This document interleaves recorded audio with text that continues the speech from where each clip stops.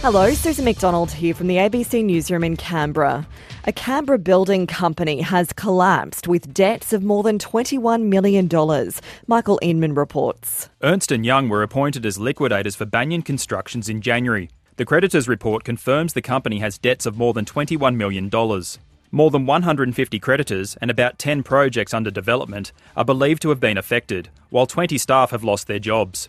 A number of creditors, the majority of which are small Canberra businesses, are owed more than $1 million. The Master Builders Association says it is monitoring the fallout of affected businesses to prevent secondary collapses. ACT Health is appealing to anyone who may have had contact with a Defence Force member who tested positive to coronavirus to come forward to be tested.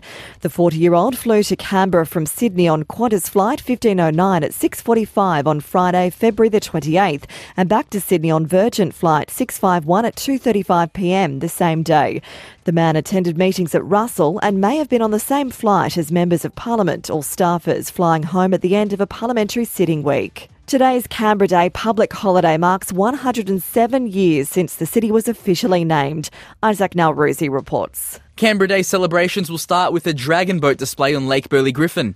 Afterwards, locals can enjoy live music and entertainment at the Parliamentary Triangle.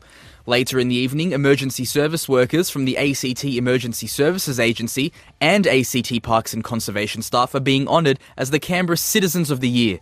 Throughout the day, Canberrans will also have the chance to say thank you to some of the ACT's volunteer firefighters who responded to this summer's bushfire crisis. And Canberra's controversial Skywell hot air balloon is due to make a one-off appearance in the city's skies as part of Canberra Day. The 10-breasted behemoth will then be tethered to the National Gallery tonight. It returns to Canberra after 6 years touring Australia and the world. That's the latest from the ABC Newsroom in Canberra.